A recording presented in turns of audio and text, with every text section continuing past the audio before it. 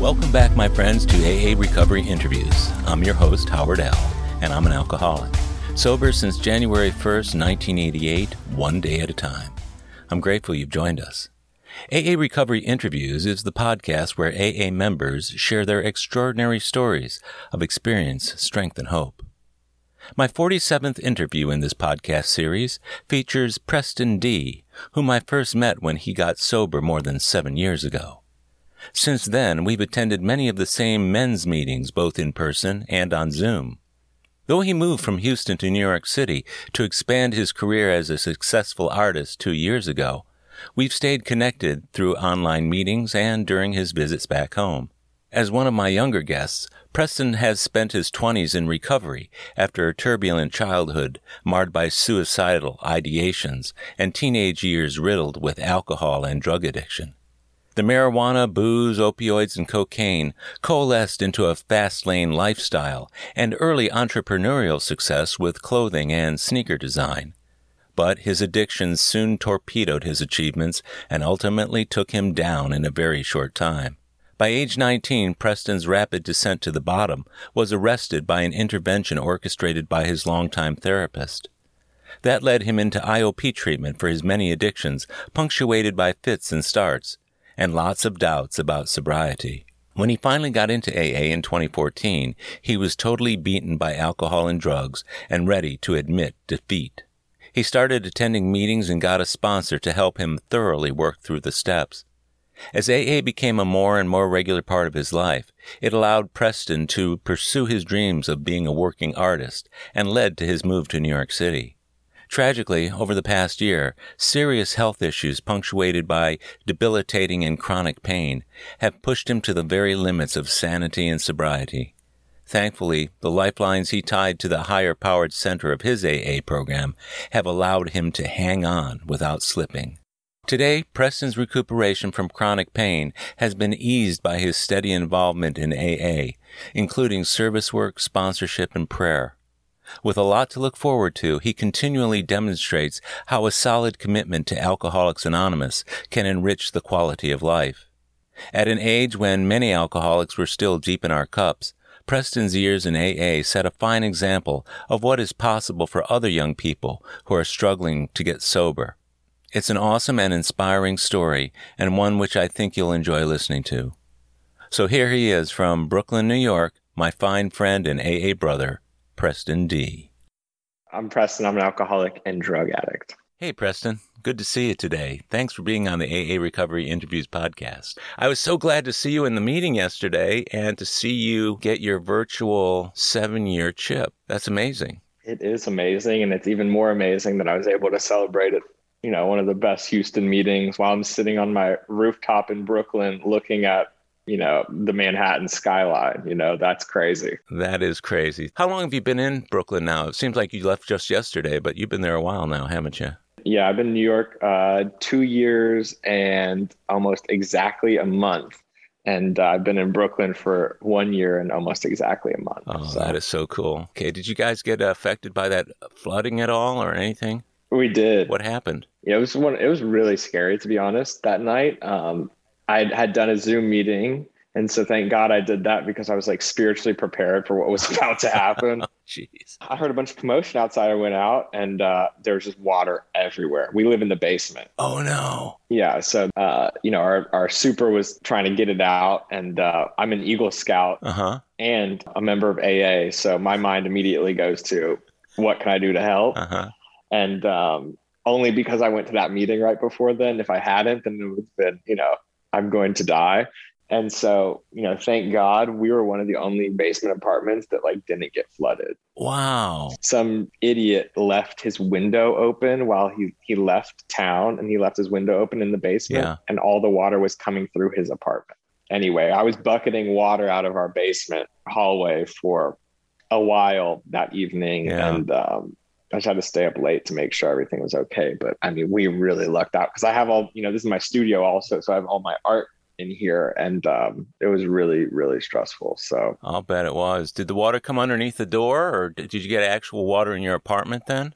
No, not ours. Somehow, if I hadn't been bucketing and out there, then I think we would have gotten a little bit. But Wow. yeah, we're lucked out on this one. God has presented me enough challenges in the past year. He's like, okay, I'll let you slide on this one. Well, that's a good way to think of it. I didn't realize you were an Eagle Scout. That's kind of cool. So you were there to be of service and to help out in any way you could. Then you'd been bolstered by an AA meeting just before. Talk about putting two good things together for the greater good. That's incredible. Yeah, I'm not a great example of Eagle Scouting. Yeah. I can barely tie a knot, but someone's got to get the water out. So do things dry up after that? The neighborhood's still in a lot of disarray at this point? New York is just like bad shit happens every day, to everyone. That's just part of living here. And people move on. They were up all night cleaning. And then, the next morning it's like nothing happened and everyone's on to the next thing. It's strange. So you moved to New York just before your 5th birthday in AA? Correct. What was going on at that time that made it possible for you to go to New York at that point, not only in your life, but in the period of sobriety that you have? Well, sobriety and recovery allowed me to really tap into who I truly am and what I really want to do with, this life that AA has given me. And that is being an artist. Yeah. And, I had dreaded having to move to New York for years. Really? Probably 3 years at that point. I just did not want to go because, I like being comfortable.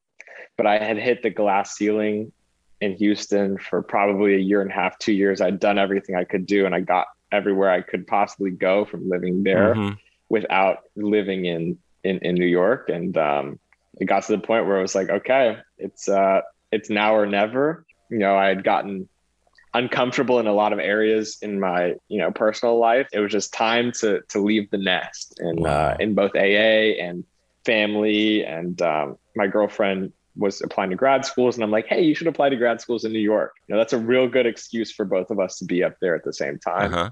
And so we moved August 11th of 2019 and my sobriety date is September 3rd. So I celebrated my 5-year anniversary, half a decade.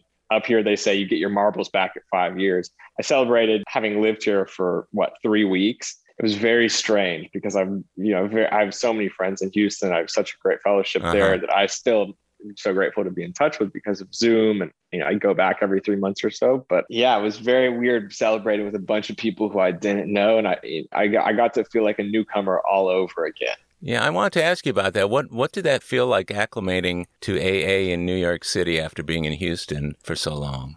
So hard, and it still is hard. In what way? There are a number of ways. The first way is just the practicality of the meetings. They're different. They call them qualifications here. Honestly, we're probably the ones who do it wrong, right? Because AA, moved down that way. But I hear this in everyone who moves. It's just not the same wherever they move to from where they got sober. And because I had been so grounded for 5 years, which is a significant amount of time, and I had some that it made it even harder. But yeah, just the practicality, the qualifications, people leading for 15 to 25 minutes or so at the beginning instead of having a topic. And then you share on the qualification. You have to volunteer at most meetings. So getting my physical hand up was really difficult for me because I felt ashamed and the people who volunteered to share at, the meetings I went to, that was this person might still be drunk, so that was, that took a lot of getting over. And there's just that literal rejection of you not getting your called on while there's 20 people around you who have their hand up and you got to keep going up. And so in New York, you have to really want to do something. And that was just one example in my life where it's okay, I really want to share right now. I'm going to have the confidence and put my hand up. So it's taken me a while to have the self-confidence to put my hand up because I know I have quality recovery, but sometimes I just feel there's that physical thing, I get that. In fact, I remember back when I started going to meetings where they would call on you instead of volunteering. This was many, many years ago when I was going to my early meetings. They were pretty much all volunteer meetings. And I didn't know when I should share and when I shouldn't. Then I started going to some men's meetings where they were non-volunteer meetings. And I remember telling my sponsor about it. And he said, well, when God wants you to share, you'll be called on. I thought, well, that's kind of cool, so that must mean whenever I get called on, it's not my doing, it's not my ego that's doing that. But then during COVID, I started to go to a lot of meetings online, especially those in your part of the country and other parts of the world, where they are indeed raised hand meetings. And it felt kind of weird. So early on, I asked my sponsor about that. And he said, well, when you need to share, you'll either be called on or you'll find your hand going up. That kind of made it seem like I wasn't running things. I wasn't managing whether or not I'd get called on. If I needed to get called on, I'd be called on or my hand would go up. But there wasn't any of this ego like, I need to talk. I need everybody to hear what I have to say. How did you deal with that? And there is some of that here, but it's like at the first meetings I was going to pre-COVID, there were like 150, 200 guys in these meetings, in these men's meetings. So, there would be, 30 hands up at a time or something. And so it really was like, the leader still had a, very significant pull in like, who's going to get called on. Now in these smaller men's meetings that I really go to now, it's like, if you put your hand up enough, like you'll get called on. Funny aside, like, on my 7 years of sobriety, I went to a meeing. I kind of waited to get my hand up, later in the meeting, because I'd already said, I have 7 years of sobriety and been recognized for that. And the guy just wasn't calling on me. And at the very end of the meeting, I had my hand up, and the guy who led the meeting, he was like, "Oh my God, I'm so sorry. We just don't have enough time for you." And they closed the meeting. No. And I didn't get a share of my 7 years. And I felt so fucking alone. And, I just went home on the subway, like, depressed, like no one likes me. I miss my Houston people. They should have at least let me share for like 30 seconds or something. But that's just New York AA sometimes. So I think that example is like really encapsulates like there's a much more cold and distant here in fellowship and in how we speak about AA, because people are busy and it requires like someone to really want to like hang out with you, to like commit to going to fellowship. It's really hard to get anyone to do anything here because there's a million options going on. Yeah. And the recovery tends to be skew younger, because people who live here tend to be younger. The people who are older and have time in recovery, who have a family, they tend to like, sometimes work in the city, but, live in Connecticut or live outside of the city. Mm-hmm. So I was friends with a lot of older people when I first came into the rooms. And now it's been strange, like to like have to have like a whole group of like young people as friends. And and so that's been like one difficult thing to get adjusted to as well. There's a lot of really great young people with solid sobriety at the meetings I go to, which is really great. And I finally feel like I have a fellowship, but it takes time. It takes time showing up to the same meeting every single week.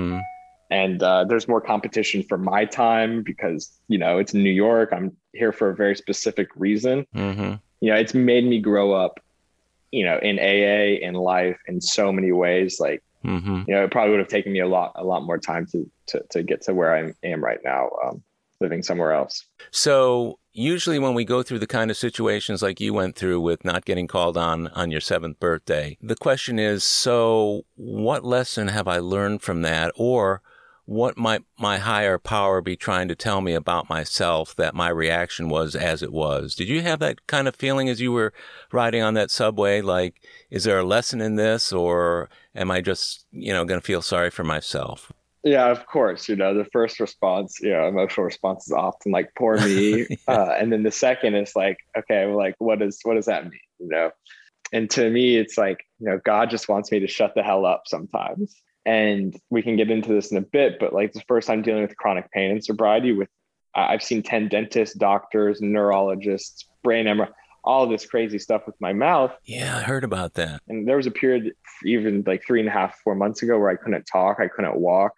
I couldn't move my head really at all. And it's like, okay, like it's time to listen. And so like, I'm very grateful to be like talking to you right now and like, not be like flinching from my nerve pain. And, it's like, there's huge success in that, but it kind of brought me back to that. It's like, okay, it's time to listen. And I feel like I do a pretty good job at listening. So you're one of a limited number of people who I've interviewed for this podcast series who is on the younger end of things. I've interviewed a number of people well into their 70s and that sort of thing. But how old were you when you first got sober? I probably started trying to get sober when I was about 18. Tried to do it on my own, of course. I tried to cut out this, cut out that, and just, smoke at 420 and just drink with friends and only drink gluten-free beer right. And stop doing the cocaine and stop taking Xanax and no more opiates and, just marijuana maintenance program. And I was only able to make it like 5 days max, totally sober off everything. And then it would start with the alcohol or the smoking weed. And then it would progress into, what I was doing, like, 5 to 7 different drugs every day that I was addicted to individually. And so I went to NA. I went to 2 NA meetings when I was probably 19. I had hit my bottom. I was at my bottom for a hot minute there. And I went to, I don't want to say the name of the meeting, but it was the same location where I went to my second AA meeting. Anyway, I just, I sat down and I listened. I thought I had a problem with drugs. I was like, I'm not an alcoholic. I didn't even know what the word alcoholic meant. I didn't know AA existed. I didn't know I could go to AA. And, I thought I had a problem with drugs. And I could drink and I could smoke like a normal, 18, 19-year-old college age kid. And, they talked about shooting cocaine and hepatitis C. And those were my big 2 takeaways. And I was like, number 1, didn't know you could shoot cocaine. That sounds fucking awesome. And number 2, what is hepatitis C and why does everybody in this room have it? Later I would find out, you get it from, injecting drugs, narcotics. And then I went to another NA meeting that same night. This was a Saturday. And it was a bunch of Christian bikers in Bel Air. And I was like, this is like very strange. And I sat at the table and I think they might have asked me to read something. And then these 2 guys in the back of the meeting, it was just them sitting back there. Everyone else was at the table. They started like getting into an altercation. What? And then one was like trying to get into this door and was having like these tremors or something. And then they started making out. And then they got into a fist fight and the police had to be called and the cops showed up and I just like, I remember getting into I was driving my dad's car at the time because I'd wrecked my other car. And I remember getting in there, sitting down, and texting a friend, like, something along the lines of like, no, I've got this. And thinking to myself, I'm going to stay sober on my own because I'm never going to go back to anything like that. God. So that was my first introduction to 12-step recovery, which, is hilarious in the rear view, but it was really scary at the time because I was like, what do I do? Yeah. I think that's one of the biggest risks is when somebody goes to their first meeting and something like that happens. I've only heard of that happening a handful of times to people I know. Most of the time, the warm fuzzies that people get from their first or second meeting is enough to tide them over, but to go into a meeting and have a fist fight and strange behaviors and cops called, that's enough to turn someone away from the program for good, isn't it? Yes. And, it only lasted, 6 months before I was, back into a 12-step room. Yeah. And, the one cool thing, one New York comparison is like the NA here is really cool. It's just a different thing up here in a way. Like, I don't know, like a lot of young people will only do NA up here. And I see it also in Los Angeles. Like they won't do AA. I don't know what it is, but just one little regional 12-step program difference. Yeah, I can imagine. So going back a ways, let's look back to see how did you end up at the point where you knew you had a problem and you knew you had to stop? Where did all that start? What was your upbringing like, or your family of origin that might have predestined you to AA and NA in later years? Yeah, only child. My mom really wanted to have me, They had some pregnancy complications and, so I was like a really, really desired baby. She worked really hard to have me. I grew up in Houston and I tested into this prep school, St. John's, when I was 4. I went to Montessori school before then. I remember drawing in Montessori school and being really bad at drawing and funny that I'm an artist now, but that's one very early memory, drawing all these monster scenes and stuff and just feeling like I was terrible at it.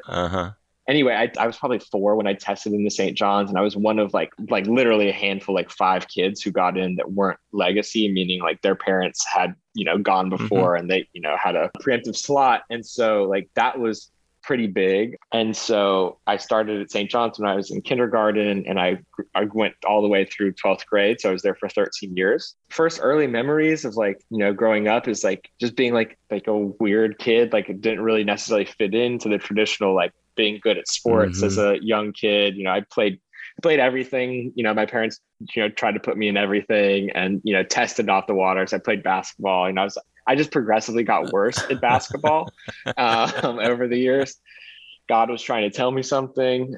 Anyway, I painted micro, like little like figurines and stuff. So I played video games, overall, like pretty normal. The first like signs of like my alcoholism, I think, showing up were like around 5th, 6th, middle school, puberty age, when I was chubbier as a kid. That my parents had to take me to the doctor, and they thought I had childhood diabetes, but I was just a chubby kid. And so, that's like the image of that. I had a bowl cut because it was like the early 2000s, late 90s.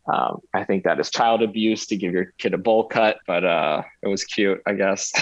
When I was a kid, I was chubby too, until I hit probably junior high and early high school when I finally got through that. But I remember having to compensate for that. I was kind of like the class clown. I acted out a lot, and it was the only way I could get any attention or any acceptance from the people around me, because I wasn't getting it at home. The only place I could get it would be at school, and the only way I was able to get it was by being the cut up, the class, literally the class clown. And I remember I never had a report card that didn't say Howard does not know how to self-control himself, only because I wanted to be liked. What did you do to compensate? Did you have to compensate in any way? No, I didn't. I didn't compensate. I was just always so sensitive. Part of that being an only child, spoiled, getting whatever I want. But and then it's like I'm just so sensitive to everything physical, everything emotional. Like, I just always remember being so sensitive, and that, drugs and alcohol were like later on like turned to like number one, be a numbing agent in a way, and also like I could control how I felt. So I thought, and so that would play on later into my alcoholism, but yeah, like 5th, 6th, 7th grade, chubby, wasn't good at sports, like wasn't like, friends with all the girls. I always felt like I didn't fit in because, partially like I didn't fit in, like my parents didn't hang out with, the cool kids' parents. And, I would go over to these swim parties at these people's houses, and it was like, they had a tennis court and a pool in their backyard. And I was like, oh my God, we were like, on the brink of like, death. Like we were so poor. And, but that's literally what I thought. That's all I knew as a kid is, this is where we went to the pool parties. I always felt like fat, and, I wanted to wear a swim shirt, and, just like uncomfortable to take my shirt. That was just me as a little kid. So yeah. And then really the alcoholism, like, really started to set in like 7th, 8th grade. I got really depressed when I was in 8th grade. My dad was diagnosed with cancer. I started seeing the signs of emotional abuse at home, was getting bad grades. And I remember sitting in one of my history classes and like writing poetry because I was suicidal. I had a plan to kill myself when I was in 8th grade. It's just like 12 years old. And, on externally, like, why would I feel this way? Right. It's crazy. And I would like write poems and I would put them on Facebook, which is a terrible idea as a 12-year-old. I would get made fun of. I started a YouTube channel when I was in 8th grade about my love for sneakers. I would get bullied and harassed online and in person. And then all the kids at the other schools around us like found out and like would make fun of me. But, we had to wear a uniform. So my version of expressing myself was wearing cool shoes. And just a few years later, like that would become like my business. That's like what I did, and it would become cool. And now the sneaker culture is like this big thing and everyone wears cool shoes. But back then it was like, get called a lot of slur words and like choice activity. And, and already like I felt like I didn't belong, and just doing what made me happy, like isolated me even further. So I got into therapy when I was in 8th grade. They tried to put me on antidepressants as a 12-year-old. My mom was like, no way. And I got a naturopath. So I started homeopathic medicine, so like fish oil, and I've been on like fish oils since then for antidepressive purposes, and it's like, it changed my life, therapy and quote unquote medication, but really it was supplements, natural stuff. Wow. And so ninth grade, I was still in therapy, still depressed, failing biology, but like by 10th grade, like I started having friends, and I started to feel like I kind of fit in a little bit. I had kept the YouTube channel going on. There was some success. I became a partner with Google, so I had ads on my videos. I was starting to make money from it. Yeah. I was doing these trade shows. I had all these friends now. And that's when like alcohol kind of started to enter the picture, 14, 15 really, because my friends started to have licenses when they were 16. And that's when we started to begin to get into trouble. So you started drinking more as an outgrowth of what was going on with you in the activities that you were engaged with those folks for social reasons and started drinking. It wasn't necessarily to deal with the depression, or was that all part of it?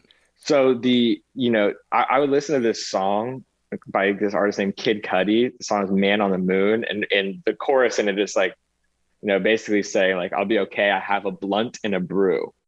A blunt being, basically like a joint that you roll with like tobacco leaf on the outside, what the rappers smoke. Right. And so that would kind of become my MO by 15, 16. No, I didn't get involved in drinking through, my sneaker friends, and I was interning at like this sneaker store and stuff. I didn't get into drinking through them really, but I started, my friends at St. John's, like buy a bottle of Grey Goose, and like, we had no idea what we were doing.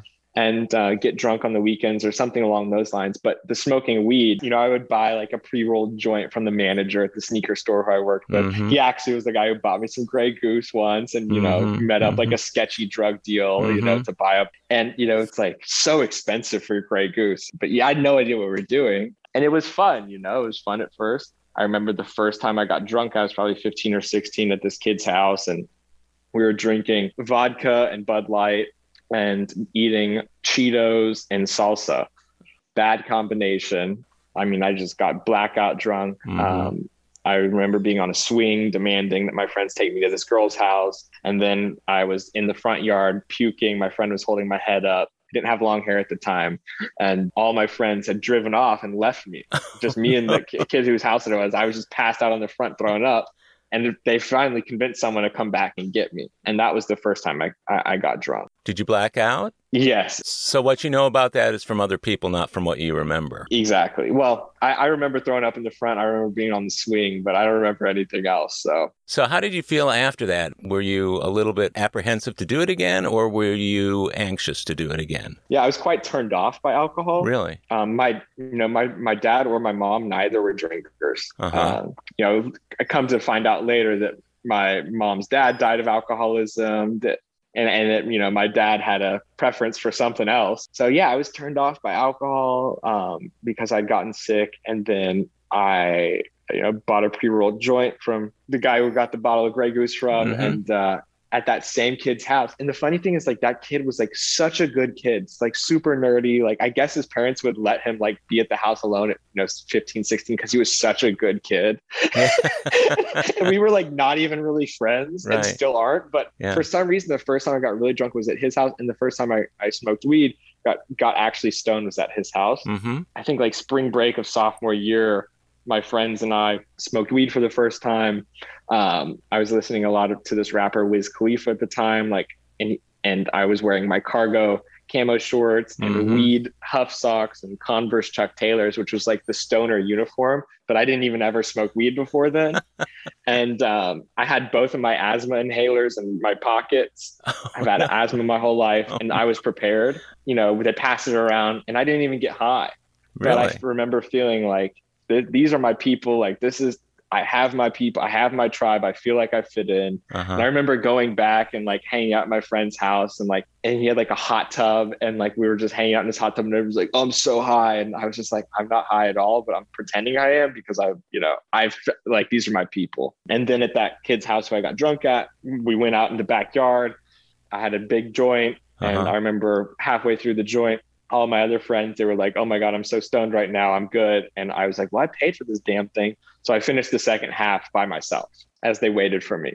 That is just a testament to my addiction. To me, that's like really when like, okay, like I'm a drug addict from then on out. And were you somewhat perplexed by that, though? I mean, all your friends around you are getting stoned on half a joint, and halfway through that, you're not stoned. You have to finish the whole thing. Did you feel stoned at that point? Yeah, I mean, I was high as hell, but I was like, I paid for this. I'm finishing it. Okay. And, really what it is my alcoholism. Like I won't leave a plate of food. Like there won't be any extra food on the plate unless I'm so physically ill. Like I finish everything. That is who I am. And is it the desire for more or just the desire to finish what you got? I don't know, Howard. It's too deep down inside to really recognize. But my girlfriend, she's the normie, and she'll look at me and she's like, you don't have to eat everything right in front of you that you got out for yourself, or you don't have to drink that entire bottle of water right now.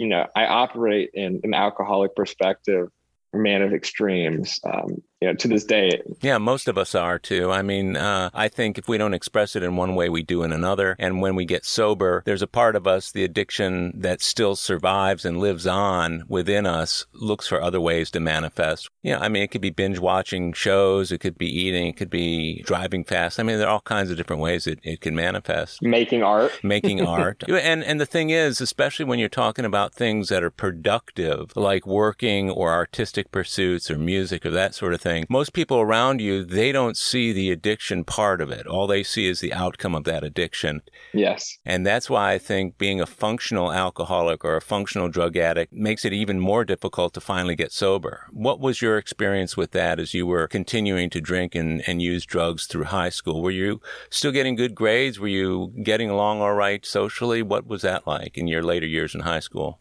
Yeah, alcohol and drugs worked really well for me at first. I was the highest functioning I'd ever been. I was very successful. In school, I was doing well. I got a good grade on the ACT. My dream was to go to Harvard, and what a misplaced expectation or dream, really. But really what it was is to prove everyone wrong and to prove everyone that I'm worth something. That's really what that dream was.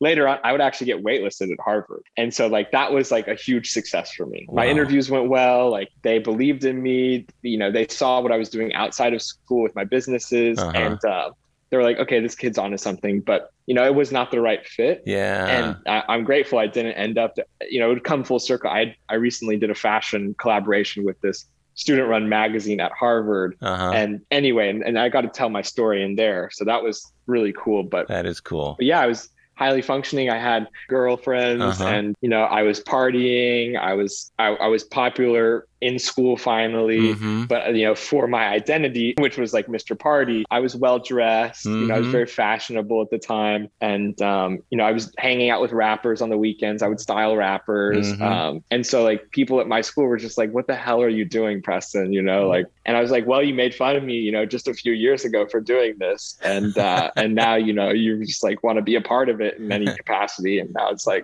too bad." And so it was a lot of fun. I was so burnt out academically, and I still am today. I'm grateful for going there. I've made a lot of great connections and got to be around a lot of great people, but it definitely made me rebel in many ways. And yeah, I just started adding more and more drugs to the mix. I found hydrocodone from an old prescription of my mother's dental surgery, and loved that immediately. I found Adderall through having to do the SATs and ACTs. The first time I took it was right before the SAT. And I remember, it didn't really help me do anything in the exam, but I really like how it made me feel. And so I started doing that recreationally. And then, probably around 18 or so, I found cocaine, and that really ramped up my drinking. I would drink, sometimes, but, it was more at parties. And then, the cocaine really just made me fall in love with alcohol. And I was a Heineken drinker and vodka. I kept a bottle of vodka in my trunk of my car senior year of high school. I called it my trunk taka, plastic container of taka in the summer, in the Houston heat, just all of the carcinogens that must be in there, because the alcohol must erode some of that cheap plastic. and I would get a glass of orange juice or something from the cafeteria. I'd walk it back to my car. I'd pour myself a drink and I'd go to my girlfriend's house and smoke cigarettes. And I'd smoke cigarettes before school. I would smoke weed in my bathroom while my mom was at Jazzercise, and she'd come back and be like, "It smells like weed in here." And I'm like, "What are you talking?" I mean, like, I thought I was getting away with it, you know? And I started using with my dad when I was about 16 after I had a bad mescaline trip that ended up, they thought I was just high on weed, and I had to give them my stash. And turns out me and my dad had a bonding activity we found out about. And so that really fucked up my family life completely and my relationship with my dad. And, it was really fun for a number of years. I mean, like, because I was the house to go to, if you want to go get high after school, Your dad was okay with that? Because he's one of us, We'll be right back. My friends, if you're enjoying AA Recovery interviews, check out my Big Book podcast, the complete unabridged audio version of the first and second editions of Alcoholics Anonymous. It's an engaging word-for-word, cover-to-cover reading of all 11 chapters and original stories, including rare stories not published in the third or fourth editions. The Big Book podcast is produced by Howard L., who receives no remuneration for this vital AA service work. Listen to all 85 episodes by subscribing to the Big Book Podcast on Apple Podcasts or wherever you get your podcasts. Or listen on BigBookPodcast.com. You'll know you've arrived when you see our logo, a first edition Big Book wearing headphones. And we're back.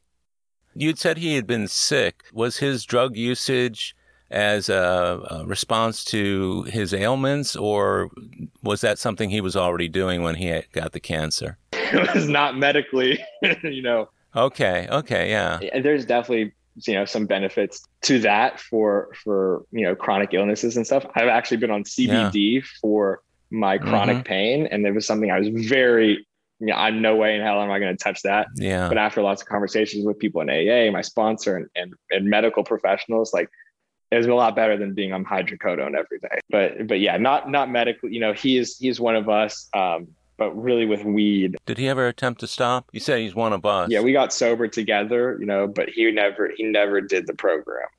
We counted days, while I was in treatment together, and that is a whole other rabbit hole. But no, he's not been able to get sober and safe, and just unwilling to work this program, unfortunately. And I see that a lot with people who just smoke weed, because it's like, it's not destroying your life. You can't see it necessarily, like with alcohol or opiates or cocaine. Well, I always used to, whenever it was, because I was a daily pot smoker for years and years. I mean, every single day. And I remember thinking that, and I've said this before on the podcast, that I always felt like marijuana sharpened me up and alcohol sloppied me up. And it was kind of true. But then I found if I did them both together, I kind of hit a normal level. Which is crazy, because weed is a depressant also. Yeah, it is.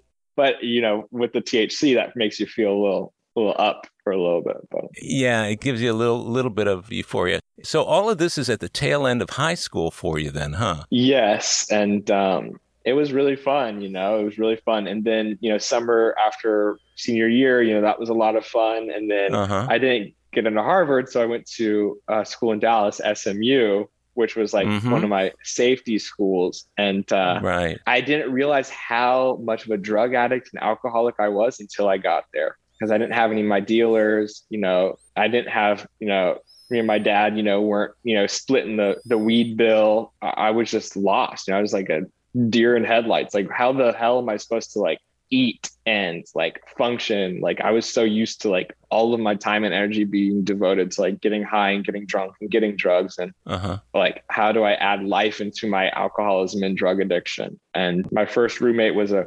kleptomaniac with a severe spice addiction. He would come home from class and smoke spice until his eyes would bleed, and he would have seizures in the middle of the floor, and he would steal shit from me. And so I moved out, and a few days after moving out, the police raided our room. So perfect timing on that end. I moved into the Christian fraternities. And so what a, antithesis to the first roommate. And let's just say that didn't work out either.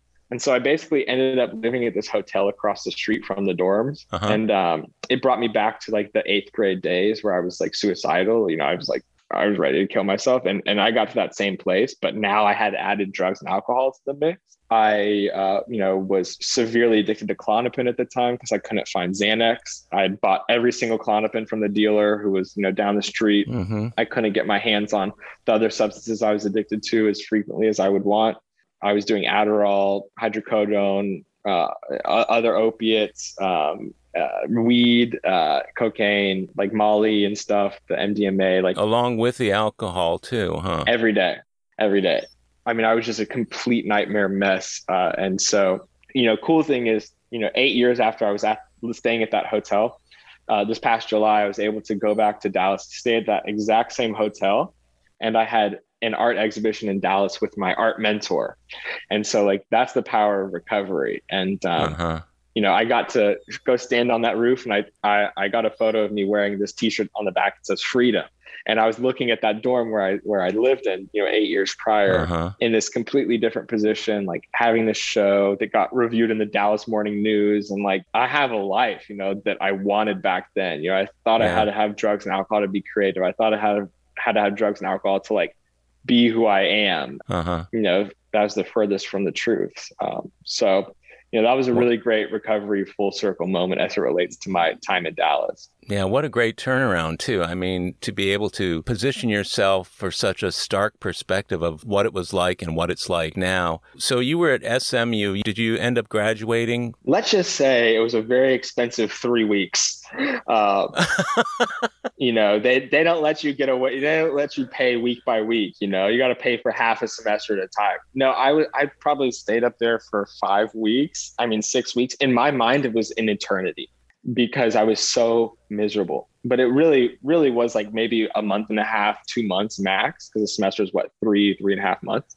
Yeah, it was a quick turnaround. Came back to Houston. I was convinced that I was an alcoholic. My alcohol and drug use was because I wasn't doing what I loved, which was at the time fashion design. And so I enrolled in the Houston Community College fashion design program, which they have a fashion design building for Houston Community College in Midtown. Wow.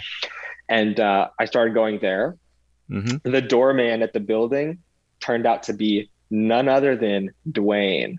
I saw him when I came to Holy Name one of the first times, and I was like, that was another full circle moment. It's like, I know that guy. Yeah, he works a strong program too. And he saw me in my bottom, coming into class every day. He would always wear cool sneakers, and I was always wearing cool sneakers. So we just say hi to each other. Anyway, God moment, right? God moment. Yeah, definitely. But yeah, I was doing what I love, but, it's impossible to, just do the simple math it requires to cut a pattern or sew. You have to have steady hands to sew.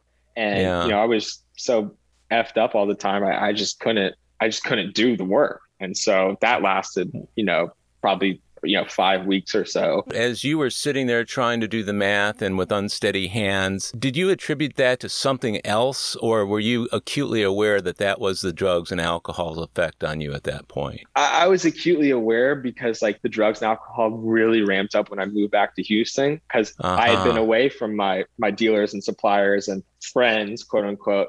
And, all the people who were left in Houston were the kids who didn't go to college or were taking a year off or had no intentions of ever, doing anything with their lives except using and drinking. And I was like, okay, like my people are here. And so it really, really limited the scope of who I was associating myself with.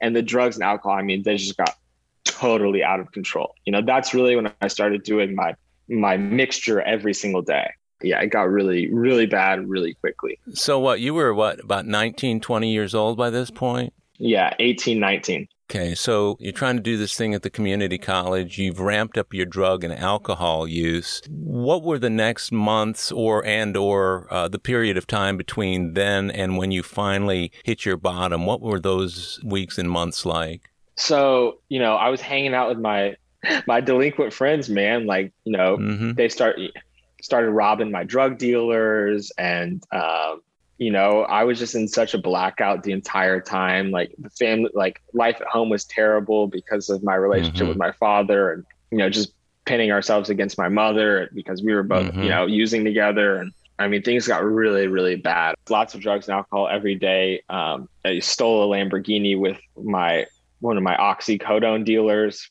what we call Roxy's. That was one funny little example of what my life looked like. I would ride around in my car with a box full of sneakers because I was running out of money. I didn't have any more money to buy drugs and alcohol with. So I would try and trade sneakers to my dealers. I would try and sell the clothes off my body because I had these like designer pieces that I'd bought in high school. I remember trying to sell this pair of like $900 jeans, which is crazy that they exist. But like, I remember trying to trade them for like a gram of Coke. I was so desperate. And my friend was my cocaine dealer at the time. We had been friends in high school, and he said no, and he cut me off. I would travel around with a bucket of change, and I would do the math. It was $60 for a gram. I would be like, okay, let me get $5.14 worth of Coke, and that's 0.1023 grams. And then I would ask him for the dollar bill so I could snort it.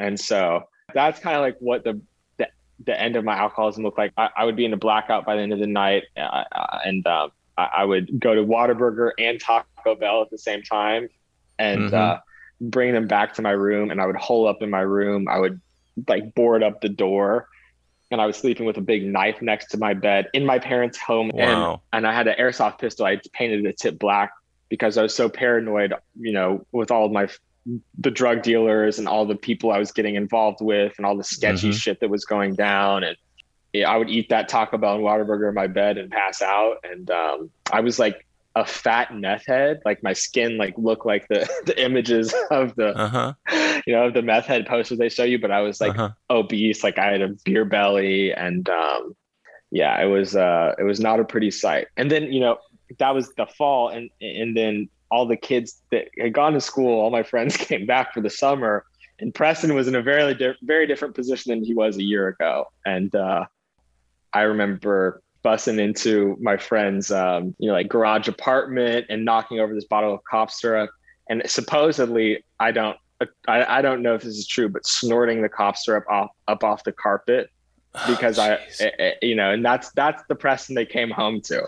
Yes, you were a real mess for those people to see when they got home. Real mess. Did they hang with you at that point throughout that summer, or were you just with your college dropout or delayed college guys? Who were you hanging with at that point? It was kind of a combination of both when they came back, but it quickly became just no one, because even my friends who were like robbing my drug dealers and like, we were getting into like, very illegal activities together. Like they wouldn't even hang out with me.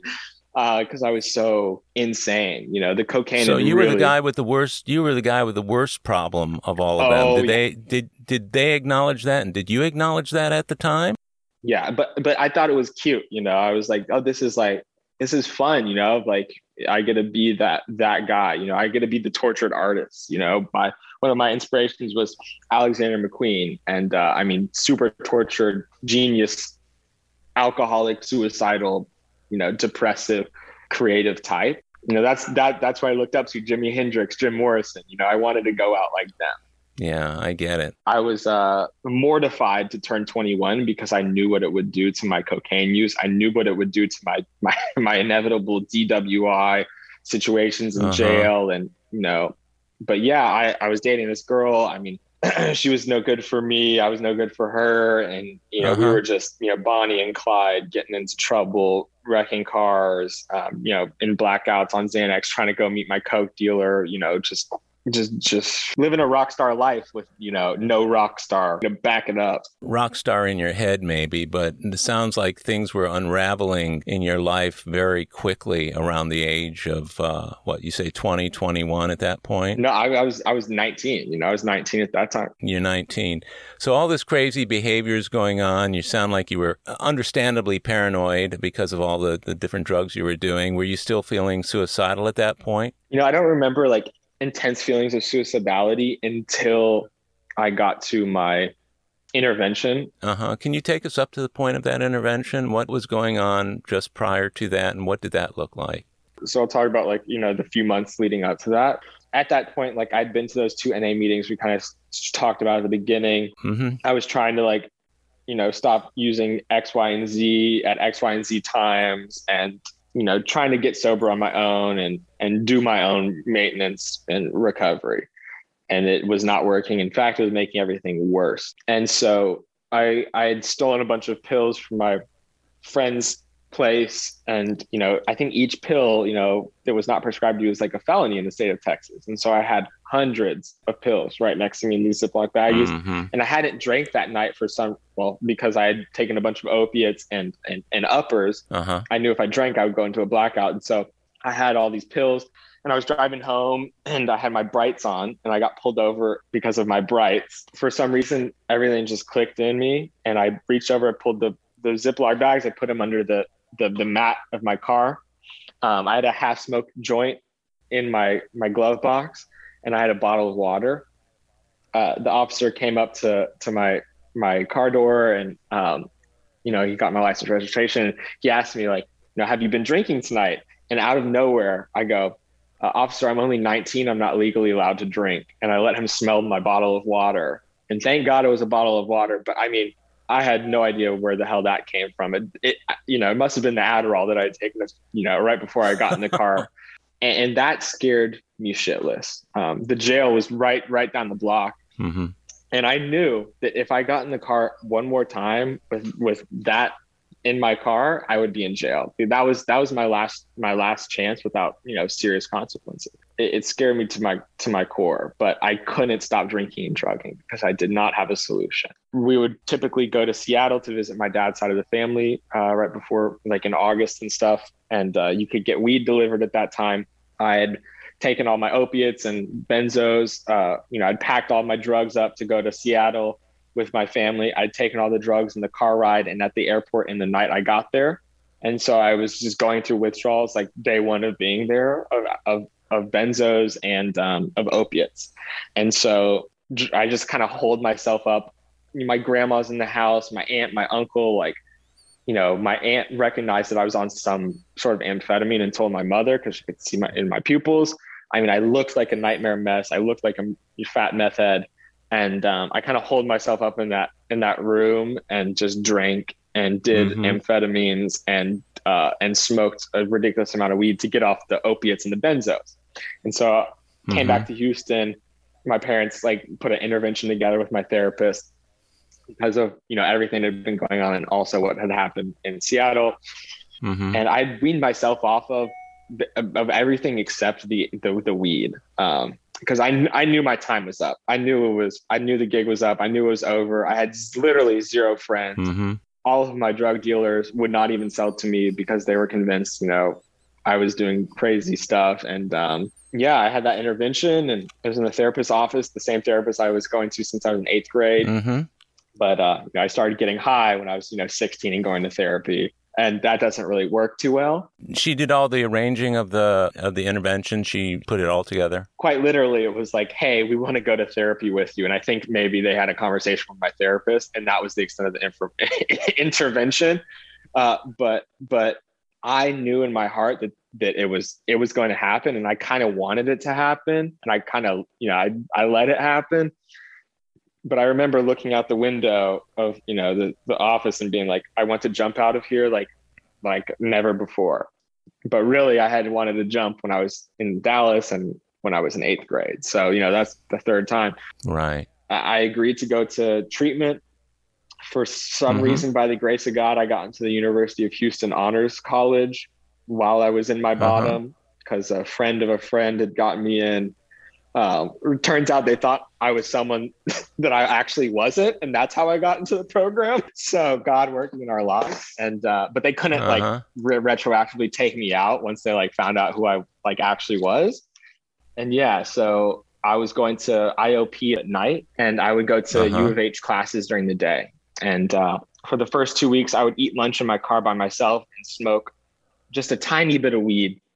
Because I didn't have any money to buy weed, so I had to space it out. And it was just it just stopped working basically. Yeah. And then eventually after, I had to do all the P tests and rehab, and they were starting to come back because they took 2 weeks to come back. And I was like, fuck, I have to stop. And I threw away all my paraphernalia. I remember crying over the recycling bin in front of my house with all the bongs and pipes and stuff that I hadn't gotten rid of yet. Uh-huh.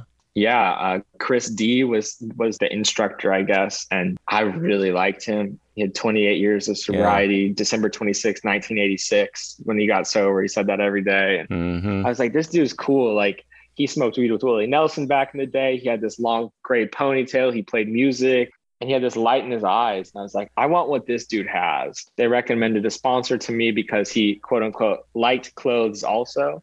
Little did I know that he sold Vineyard Vines and button downs and button ups. And I was, let's just say, the polar opposite at the time.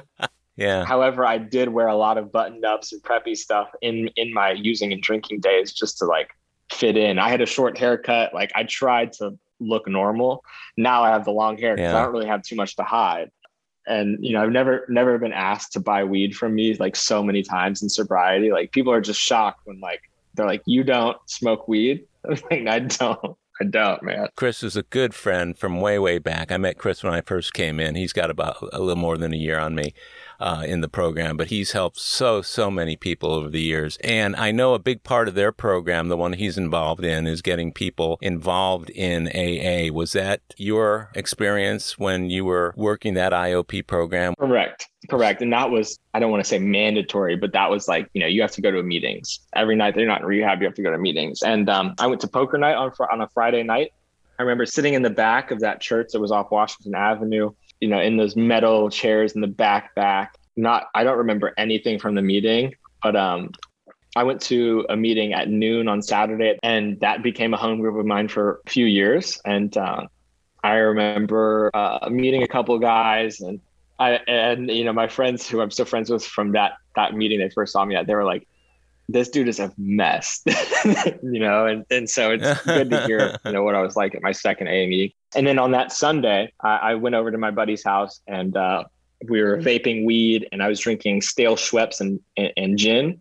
And I could not get enough stale Schweppes and gin and vaped weed down into my system to make me feel anything anymore. It had totally stopped working. And it scared the shit out of me. I was like, my solution no longer works, like, at all. And I have a head full of AA. Even though it just been 2 meetings, it totally destroyed my drinking. And that Sunday night is when I threw away all of my paraphernalia. And that Monday, I probably had IOP, and I committed to trying it out. And I got that sponsor. I worked all 12 steps with him within, you know, 7 months. I think I did it pretty quickly. Because I was just ready. I was so ready. And I started sponsoring guys. I got my first sponsee. I got a phone call from this guy right outside of when I was walking to Holy Name on a Sunday night. I was on step 7, I think. You know, he asked me to be a sponsor. I asked my sponsor if I could sponsor him. He said yes. So I started sponsoring this guy who was a ex-gang member from the projects in North Houston. And he was like 300 pounds and I was like 150 pounds. And he called me Hippie P. And he would bring his pistol into the meetings because he didn't feel safe without it. And we got to the point, you know, after a few meetings, I'm like, dude, leave it in your car. You're fine in the AA meeting. And, you know, that was my first experience with a sponsee. And I had a spiritual experience working my steps, particularly, you know, 3, 4, 5. And then I had a whole other spiritual experience taking him through the steps. And yeah, that's kind of like what, you know, early AA program looked like in my life.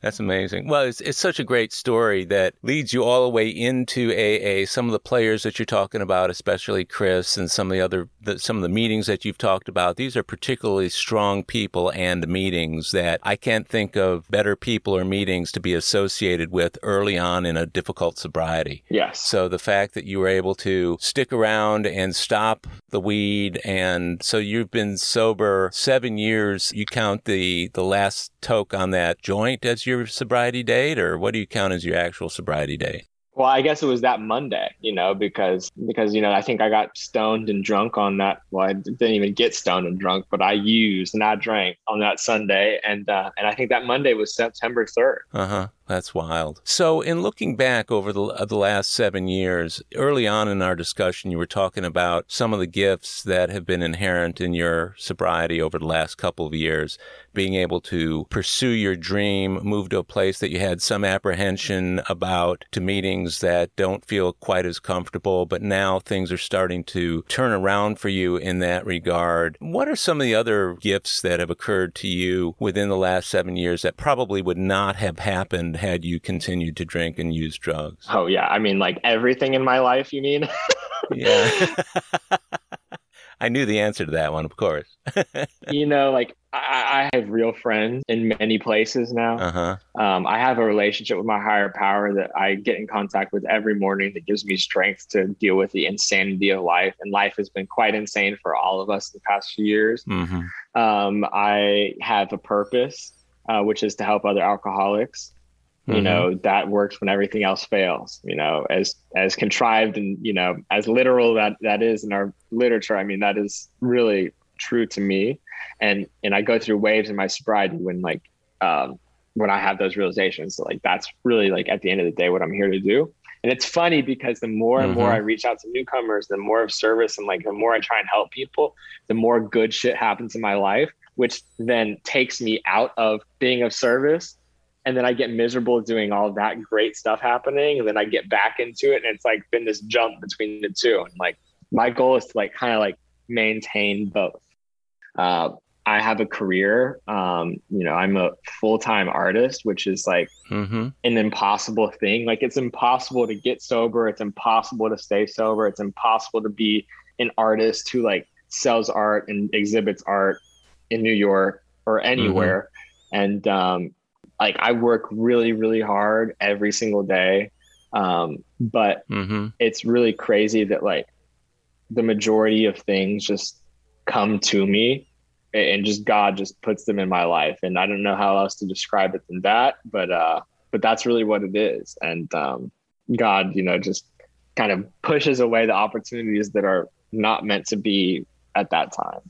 And it's hard for me to accept. It is, and I think it is for all of us. One of the greatest gifts of sobriety, I think, for me and maybe for you, is that we're willing to be and are grateful to be available to others. And I know it's that way just about the time I'm thinking that, starting to feel sorry for myself or something's going on, that I'm thinking, geez, I wish I was running the show. God will put somebody or something in my life. It's kind of like what you were talking about, that I have to deal with. And in the dealing with it, it so takes me out of the frame of mind that I was in before, that once I'm dealing with whatever it is, I can't remember what it was that was really bugging me previously.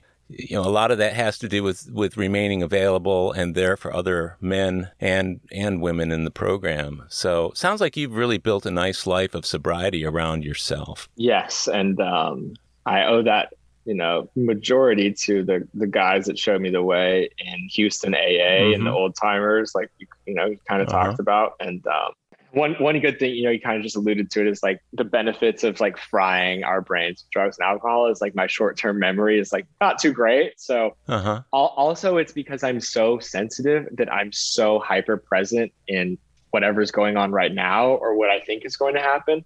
And so it's really hard for me to remember, what happened, what did I do for my last birthday or my last sobriety birthday? It's very difficult for me to remember the physical pain I was in, especially as it relates to everything I've been dealing with lately. And sometimes I try and think about that, and it's I have no recollection of what it actually was. And I don't know, it's just this weird thing that I kind of deal with. Maybe I'm just so selfish that I don't process things in my memory that way.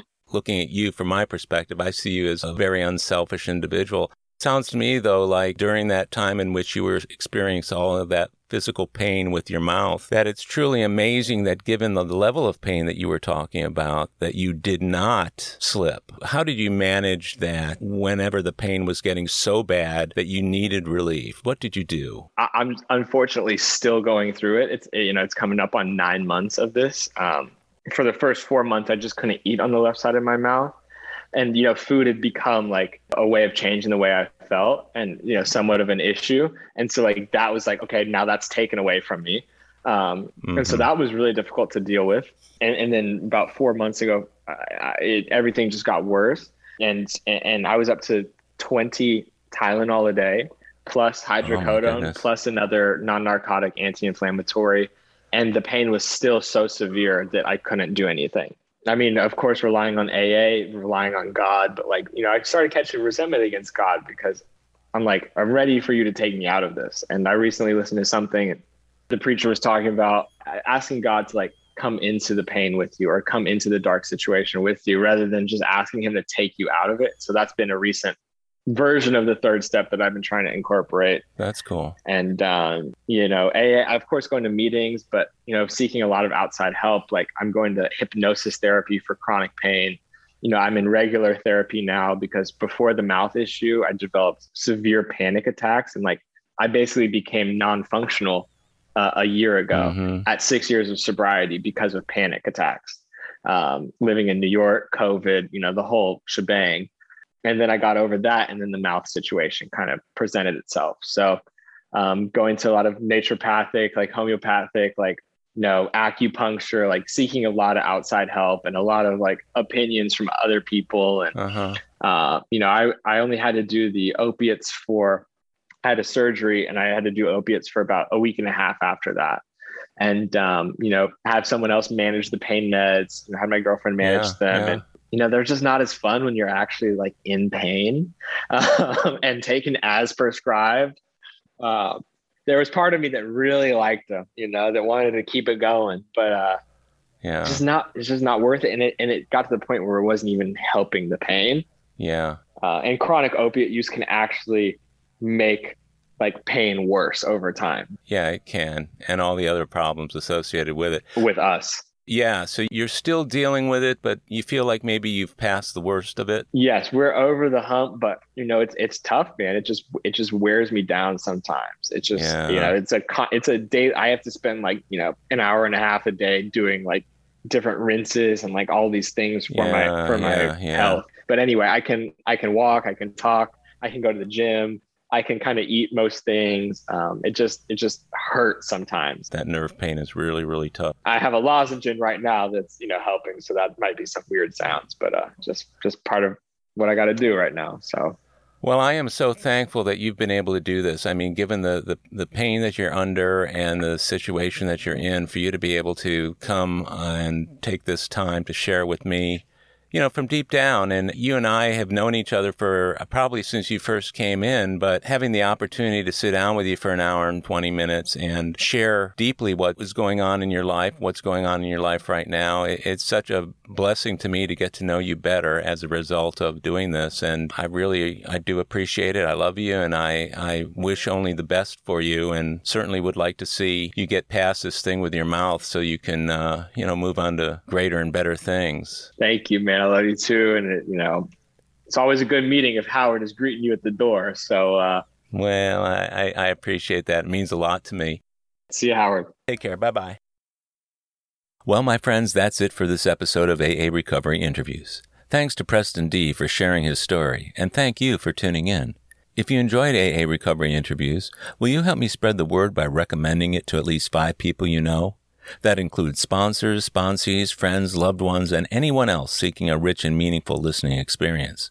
As the number of listeners grows, this podcast will be of help to more and more people. And if you leave a multi-star rating where you get this podcast, that'll help others find it more easily. Of course, you can follow us on Apple Podcasts, Google Podcasts, iHeartRadio, Spotify, Pandora, and other podcast providers. Or tell Siri, Google Assistant, or Alexa, play AA Recovery Interviews podcast. Or visit our website, aarecoveryinterviews.com, to listen to every interview, share your comments, and also contact us. If you want to email me directly, it's Howard at aarecoveryinterviews.com. By the way, this podcast strictly adheres to AA's 12 traditions and all General Service Office guidelines for safeguarding anonymity online. I pay all production costs, no advertising is allowed, and no one receives financial gain from the show. AA Recovery Interviews and my guests do not speak for or represent AA at large. This podcast is simply my way of giving back to AA that which has been so freely given to me. The next episode of AA Recovery Interviews is on the way, so keep coming back. It'll be here soon.